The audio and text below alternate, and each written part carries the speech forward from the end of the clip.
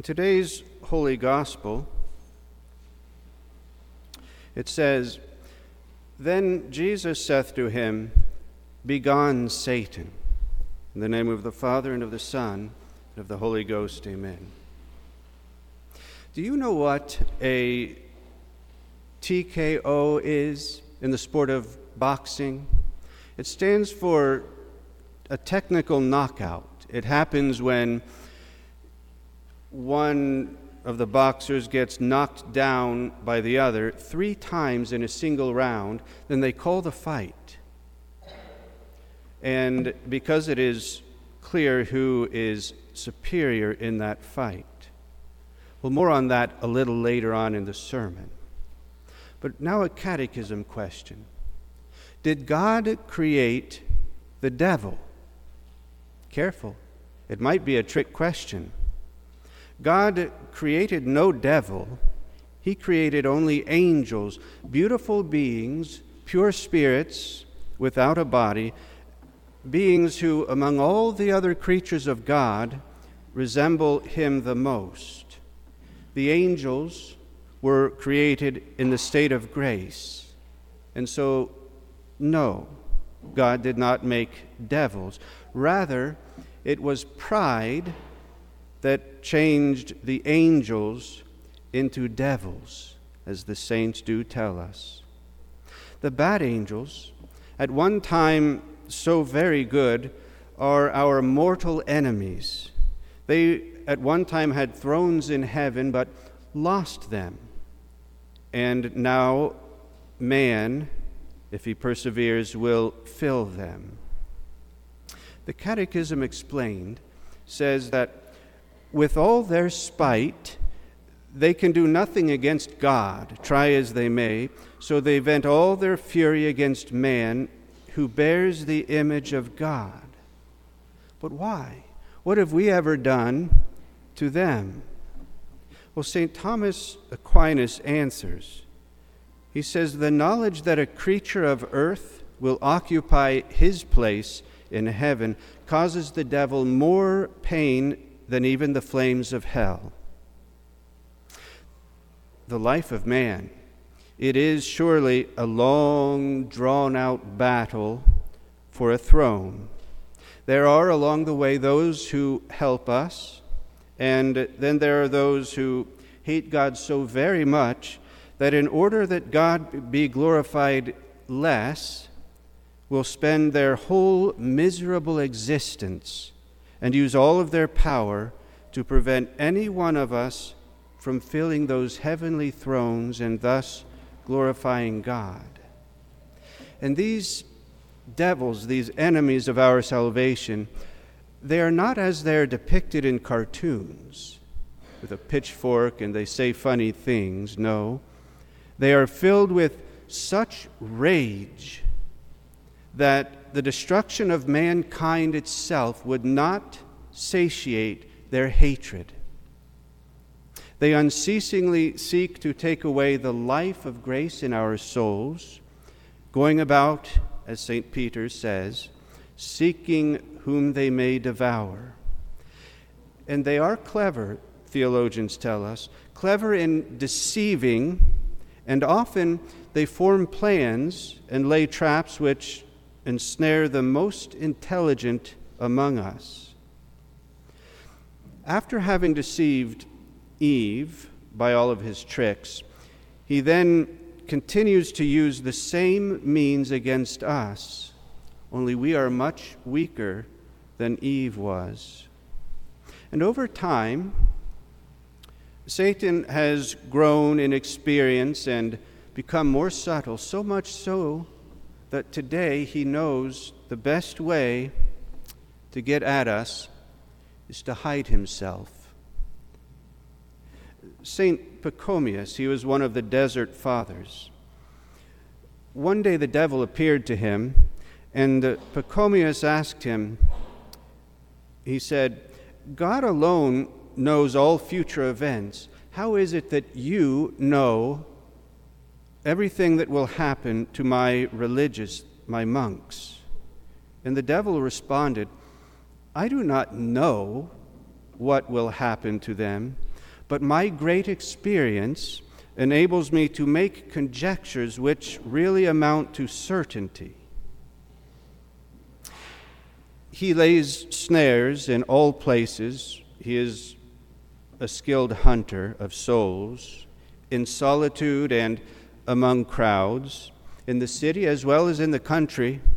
He studies our temperament inside and out, and all of our inclinations, and he always attacks that part of the soul which he finds to be the weakest, just as enemies in war long ago might have attacked the weakest part of a fortress and thus bring down the whole castle. And it is said, too, that if the devil fears that we will overcome one temptation, then he will attack us with several. And at a time in which he sees us less able to resist, for example, when we haven't been to the sacraments in a while, or when we haven't been praying. And by the way, have you ever noticed how it gets harder to be virtuous and to avoid sin towards the middle or the end of the week? Have you ever noticed that? That's because we aren't receiving the sacraments as much as we need.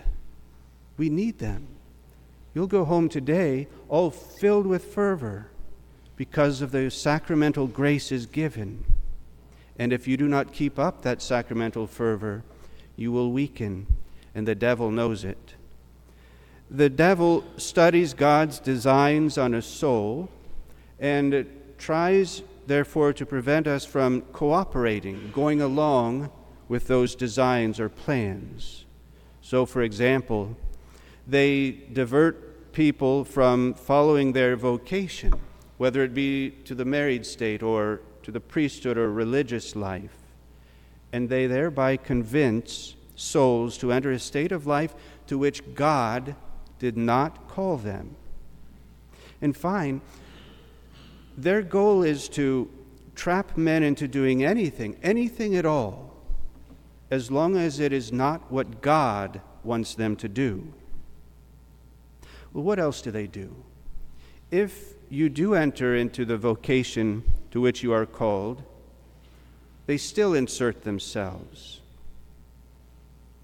They will have us to neglect our duties. And so oftentimes the devils will prompt us to pray when God would want us to work.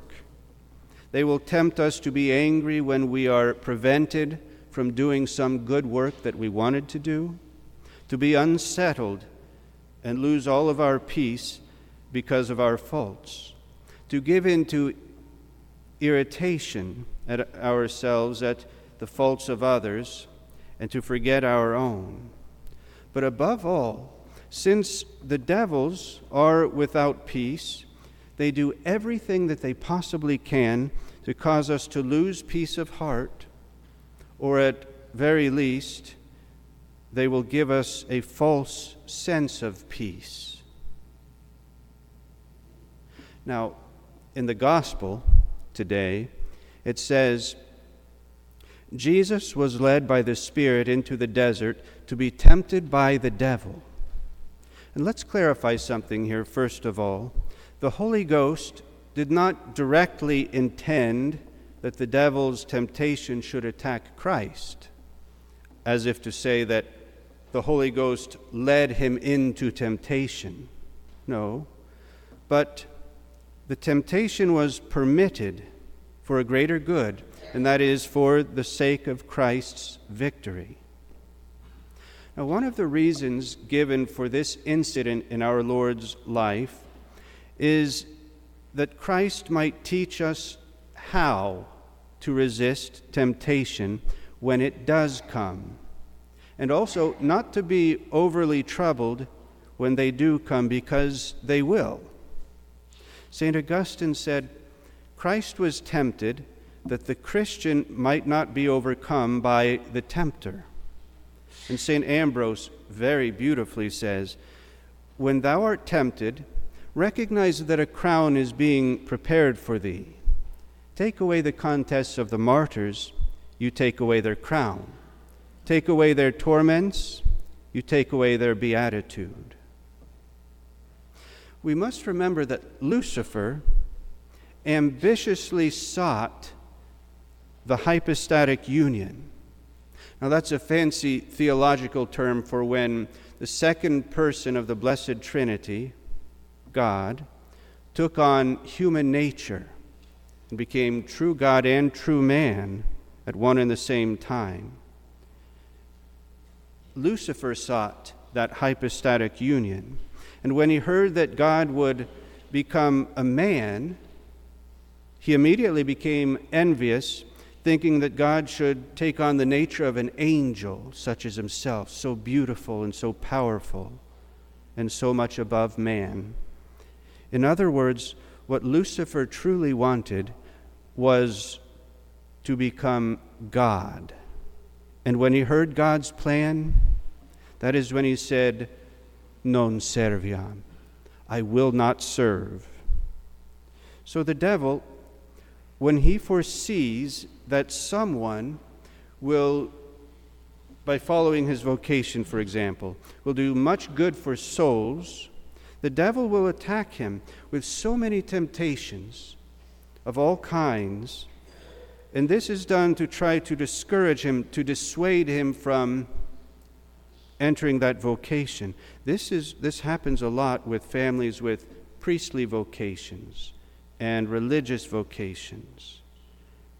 He does it so as to discourage the future priest, so that he can destroy the future harvest of souls which he fears that priest might reap. In other words, it's the maxim, choke the seed and you will choke the fruit.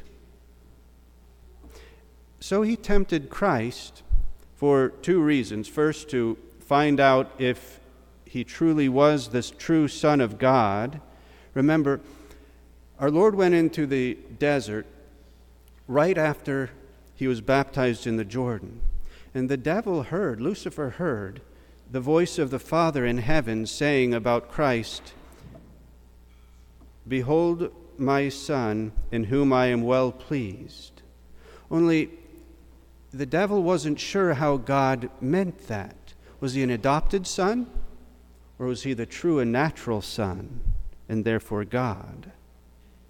And secondly, he tempted him that he might entice him to sin. In other words, again applying that maxim, he was hoping that if this was the true Son of God, he was hoping to strangle him, the seed, the parent, so that all the fruit, the Christians, would be put to death. And so he came with his first temptation and said, if thou be the Son of man, command that these stones be made bread. He hadn't eaten anything for 40 days.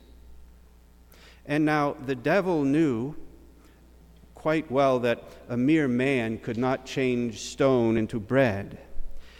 He knew also that an angel could, but it would take him time. And he knew that only God could do such a thing as that immediately and on the spot. And so it was a test to see if Christ was the Son of God. But Christ then gave the answer, which left Lucifer wondering. Not in bread alone doth man live, but in every word that proceedeth from the mouth of God. Next, the second temptation, the devil took him unto the holy city and set him upon the pinnacle of the city. This was, again, to find out if Christ was God, and this was his reasoning. If he is God, he would not allow me to carry him through the air, as he did. But Christ did suffer this, and he left Lucifer in doubt as to whether or not Christ was God. And he said, if thou be the Son of God, cast thyself down. That is, if you are the Son of God, do it. Show everyone now your power and your glory by gliding down from the pinnacle of the temple unharmed. And our Lord said, "It is written, thou shalt not tempt the Lord thy God." And the third temptation, he takes him high to a mountain and showed him all the kingdoms of the world and the glory of them. And he says to Christ himself, imagine, all these will I give thee, if only falling down thou wilt adore me. This is what Lucifer has wanted since the beginning. This is why he has invented idols, so that he could receive through them some sort of worship which belonged to God alone. And so after Christ refused to work those first two miracles, Lucifer became more and more certain that Christ was not the Son of God, and so he tempted him to worship himself.